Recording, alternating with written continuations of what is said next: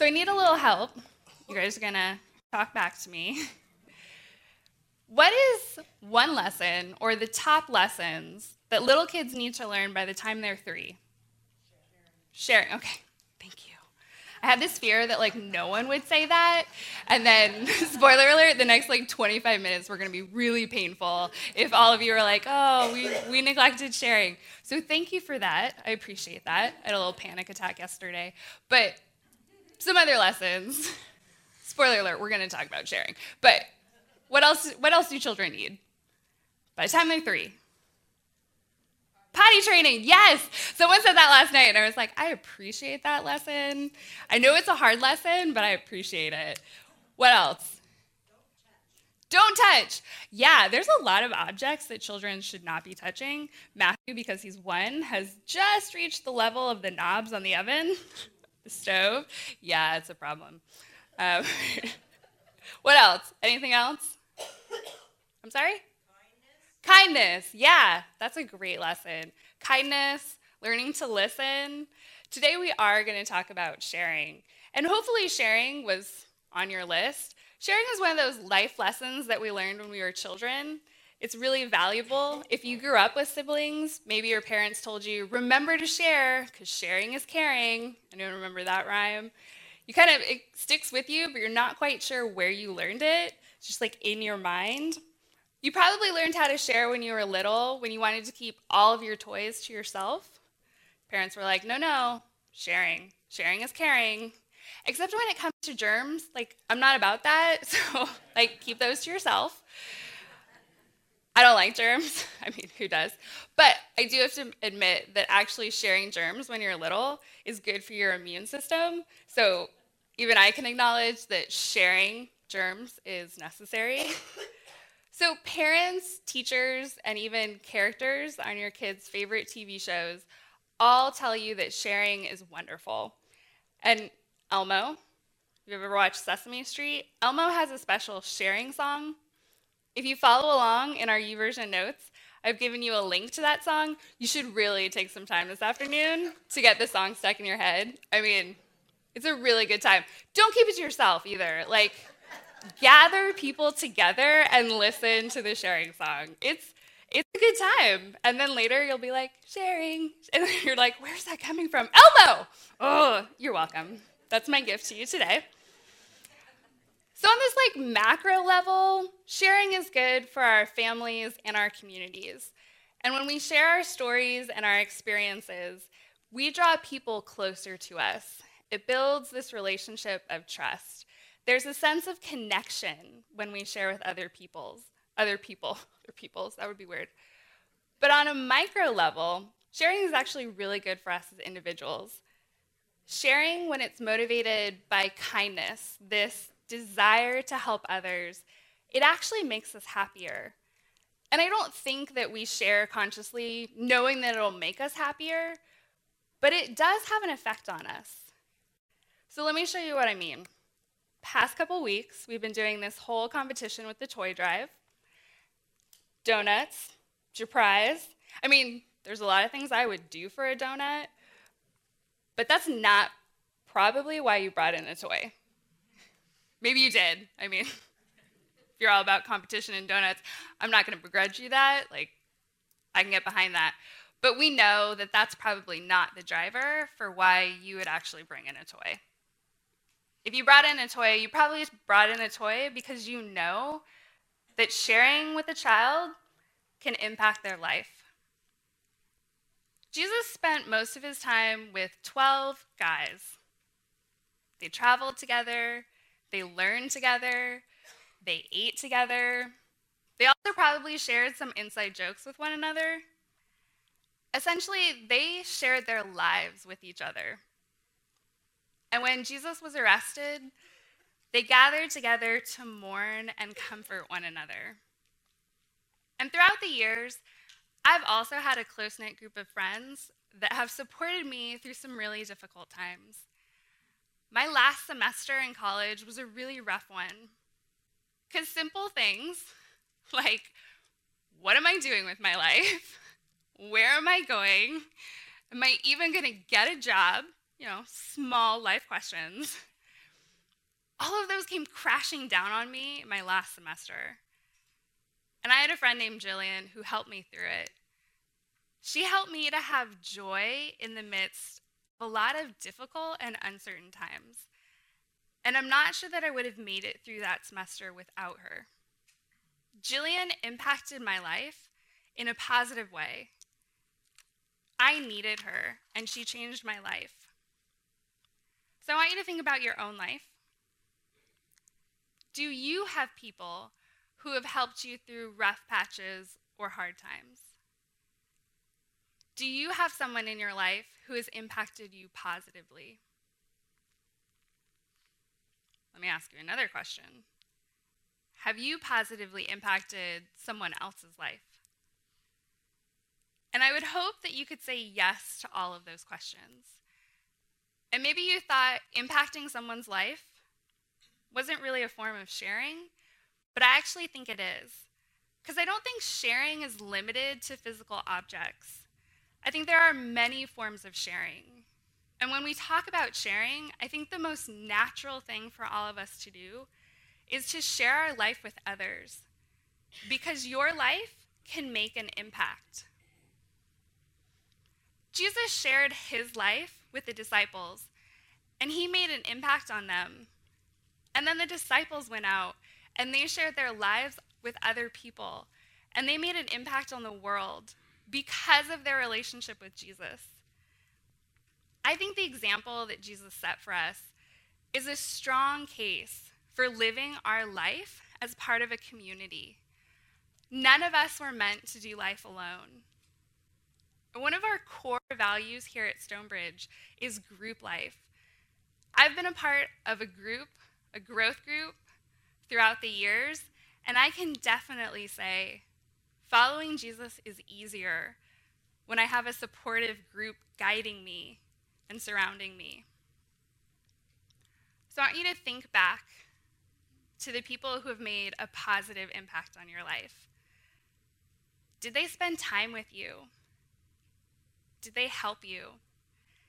Did they go out of their way to be present for you?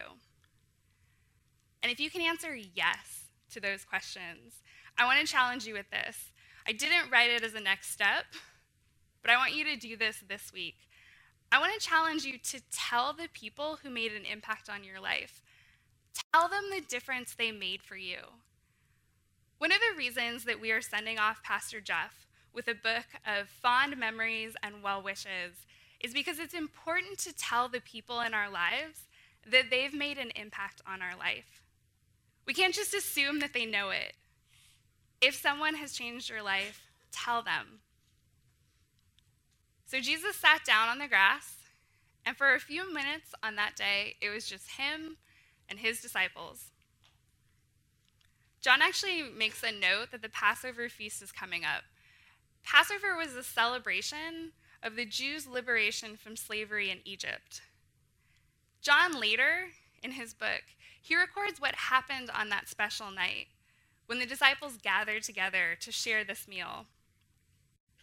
When they were all gathered, Jesus wrapped a towel around his waist and poured water into a bowl. And he stooped down and he washed the disciples' feet, and he dried them with the towel around his waist. And then he told them to do this for one another. Jesus performed the duties of a servant, and he gave us the example of what it looks like to share our life with others. Jesus was saying, this is how you share your life with others. You help them, you serve them, and you make sacrifices for them. And if you've ever been married, maybe you've experienced this before, there are times when sharing your life with your spouse requires sacrifice. Or maybe you've actually set aside your plans and your needs to help a friend.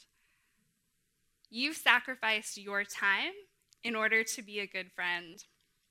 And if you've ever been a parent, maybe you can agree that sharing your life with your children requires you to sacrifice vital things like sleep and sanity. But you do it knowing that you can impact your children. This lesson that Jesus taught his disciples, it didn't stop there. This lesson of sharing and generosity, it actually continued into the church community that the disciples formed after Jesus rose from the dead. From the very beginning, they shared everything. The church was characterized as a place of giving and sharing, and this became their way of life. And so Luke records the adventures of the apostles, and he put it in a book called Acts. And so this is what Luke tells us about that first community. He says, all the believers were united in heart and mind, and they felt that what they owned was not their own. So they shared everything they had. The apostles testified powerfully to the resurrection of the Lord Jesus, and God's great blessing was upon them all. There were no needy people among them, because those who owned land or houses would sell them and bring the money to the apostles to give to those in need. This group of followers were so convinced that God would continue to provide for them, no matter how much they shared. They couldn't help but share if it meant that it would help others. I wonder if they were able to share because they remembered this day on a grassy hillside where before their eyes, Jesus multiplied loaves and fishes and fed 10,000 people. They took that experience of abundance and they lived it out in the community that they formed. John notes that the people ate as much as they wanted, and yet there were still some left over. I mean, how much did we just eat for Thanksgiving? As much as you wanted? I mean, I ate as much as I wanted and then some. It's probably a bad idea. But I think that was the same idea. They ate as much as they wanted, and yet there was still some left over. The community shared because they knew that they had more than enough. And I think that's an encouragement to us today. We can share because we have more than enough. So I love bread. I don't know how you feel about bread. How do you feel? Does anyone else love bread? Yes, thank you. Okay, cool. Yes, I love the Pits. They're both like, yeah, we love bread. Cool. So have you ever gone to California Adventure and gone to the Boudin Bakery that's there on the wharf? Yes. Some of you are saying yes. Okay, cool. So you can actually take a tour, which, it's not bad if you like carbs or, baking. Plus they give you this piece of sourdough at the end. So why not? Why not go there and then go across the street and, go to Ghirardelli and get some chocolate? So it's like the melding of just a perfect day. Anyway, so this company, Boudin Bakery, they boast about their bread. And one of the things that they say is that their bread today is made from the same mother dough that was cultivated from a sourdough starter of a gold miner in 1849. So for over 100 years, this company has relied on one source for their bread. To make a sourdough starter, you combine flour and water in a jar, kind of leave it in a warm place, and then the bacteria grows and it goes to town, and then it doubles in size. It's actually a pretty good science experiment if you want to do it. Some people give away portions of their sourdough starter. Maybe you've been on the receiving end of that. I also learned this week that you can buy a sourdough starter through the crafty website Etsy. If you can't convince anyone in your life to give you one, you could actually buy one online. I don't know what the shipping is like for that, but that's a thing that you can do. This week I was actually reading an interesting article on sourdough starters. Never thought I would say that before. And yes, that is a thing, sourdough starter articles. It's a real thing. Just Google it. You'll find out. But the author noted something that really stuck with me. In order to maintain the size and balance of your starter, it's important that you use it or that you share it.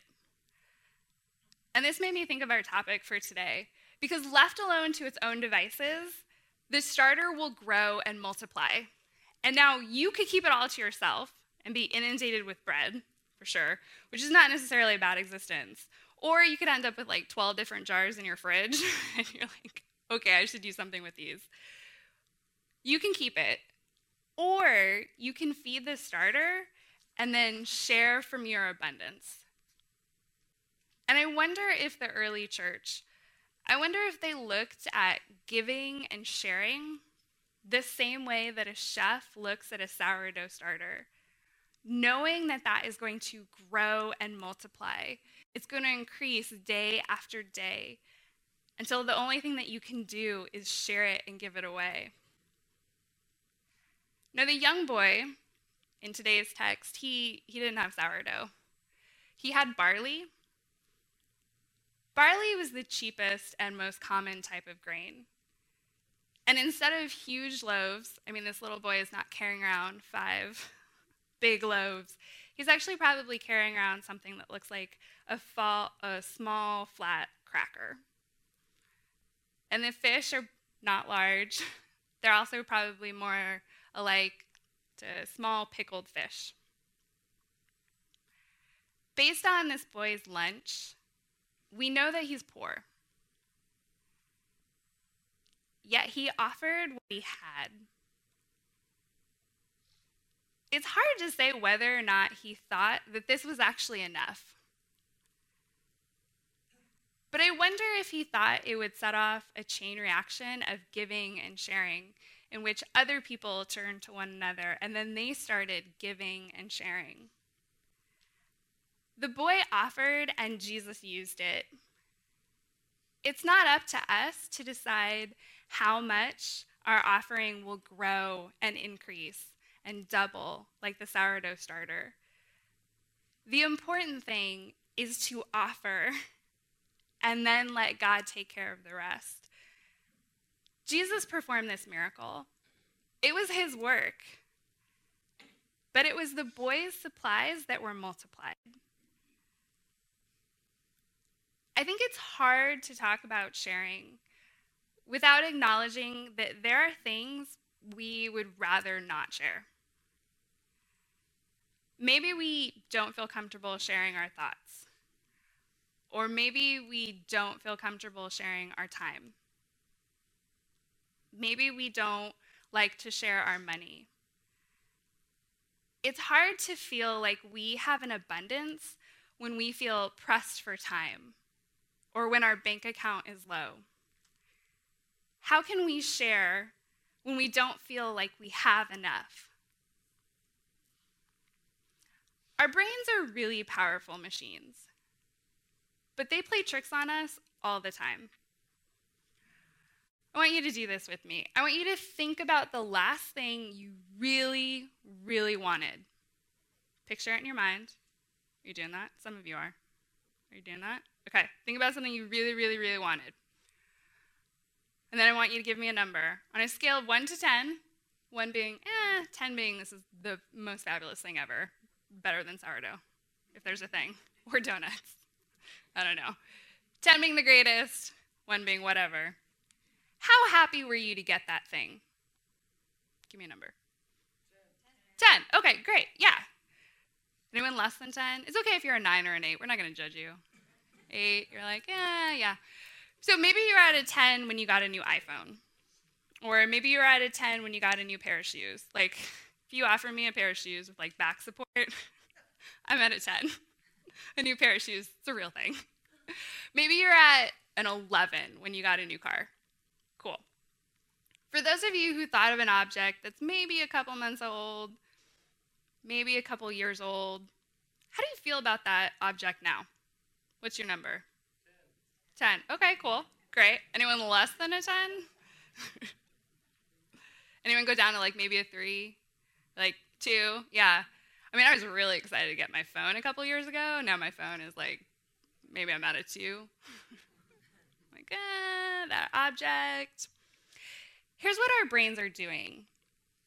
Our brains trick us into getting used to the things that we see every day, or the things that are around us all the time. We get used to them. So the stuff that we really, really wanted, it started out being great, and we loved it. But it stopped being great the moment that we got used to it. And then when we get used to things, we realize there are actually other things that we want, newer things. This causes us to never feel like we have enough. How then can we share if we don't feel like we have enough? Social psychologists, they have a title for this game that our brains play on us. When our brains get used to things, it's called hedonic adaptation. Our brains adapt to the things that we see every day. There is hope, though. They suggest there's something that we can do to combat what our brains are doing. So the trick is you have to trick your brain when your brain is tricking you. But you can't let your brain know that you're tricking it while it's tricking you. Some of you are going to think about that later.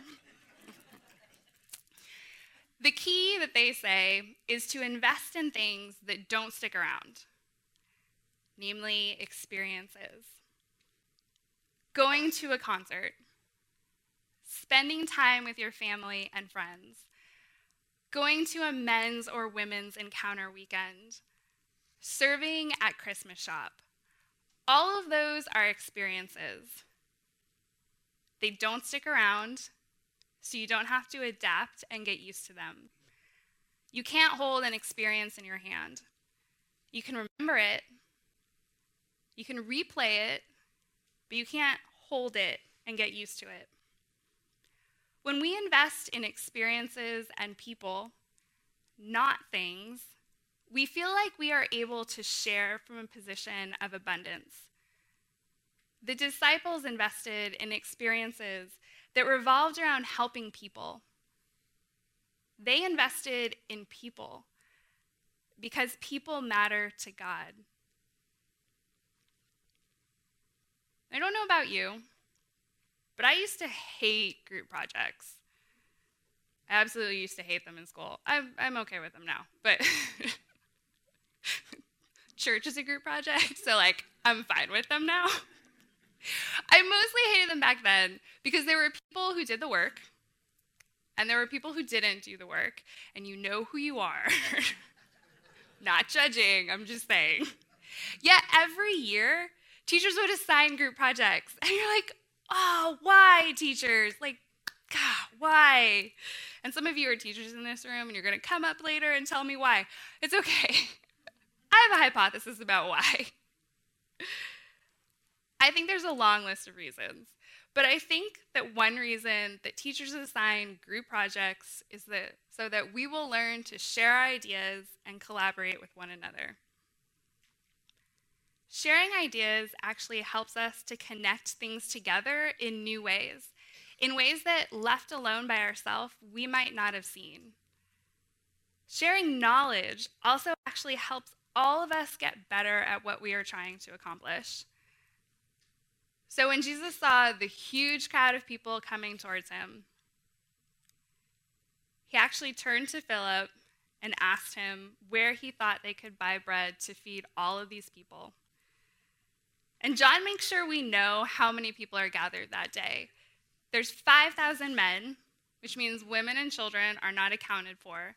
So there are actually probably 8,000 to 10,000 people that day. Philip might have been singled out simply because he was sitting next to Jesus. That might have happened. Or probably because Philip was from Bethsaida, which is a town located nearby to where they're standing on this hill. Jesus is essentially involving the disciples in the biggest group project ever. He's drawn them in. Philip, though, he doesn't really have anything to contribute. And there's always one person in a group project. But Andrew has an idea. He doubted it would work, but he offers it anyway. There's a young boy here with 5 barley loaves and 2 fish. But what good is that with this huge crowd? There are good ideas. There are bad ideas. And then there are crazy ideas. And there's always one person in a group project that has crazy ideas. You know it's true. Maybe you don't say that they're crazy. Maybe you're the one with those ideas. That's okay. I think Andrew's idea is one of those crazy ideas. Luckily, though, Jesus didn't think it was crazy. And I don't know what Andrew was thinking, but I think I can relate. There are times when I actually doubt that my ideas are going to be successful or that they're actually going to work. And I think our best ideas come when we are presented with a problem that needs to be solved. I think, though, that we get stuck when we convince ourselves a problem is too big, or it's too impossible, or it's too difficult, and we'll never be able to pull it off. And Jesus was actually the best at solving problems. I mean, I think that comes along with being God, so there's that. But you know what I find amazing about Jesus? He didn't solve all the problems himself. He didn't just walk into a room and make it better. Instead, Jesus invited his followers to be part of the problem solving. And when Andrew had an idea, even though he was afraid it wouldn't work, he offered his idea. He shared it anyway. And then Jesus took the idea and he ran with it. I think that's an encouragement to us today, to share our ideas. Ideas lead to innovation. And innovation is where true collaboration begins. This young boy, he offered his food. Andrew spoke up and offered his idea. And Jesus miraculously fed 10,000 people in one day. Imagine what you could do if you showed up, if you got involved, and if you shared your ideas. Imagine what this community would be like if all of us shared our ideas, if all of us got involved. Imagine the impact that we could make on the world. Because when you share your life with others, you change their lives. And when you share what you have, you make an impact on other people. And when you share your ideas, innovation goes crazy.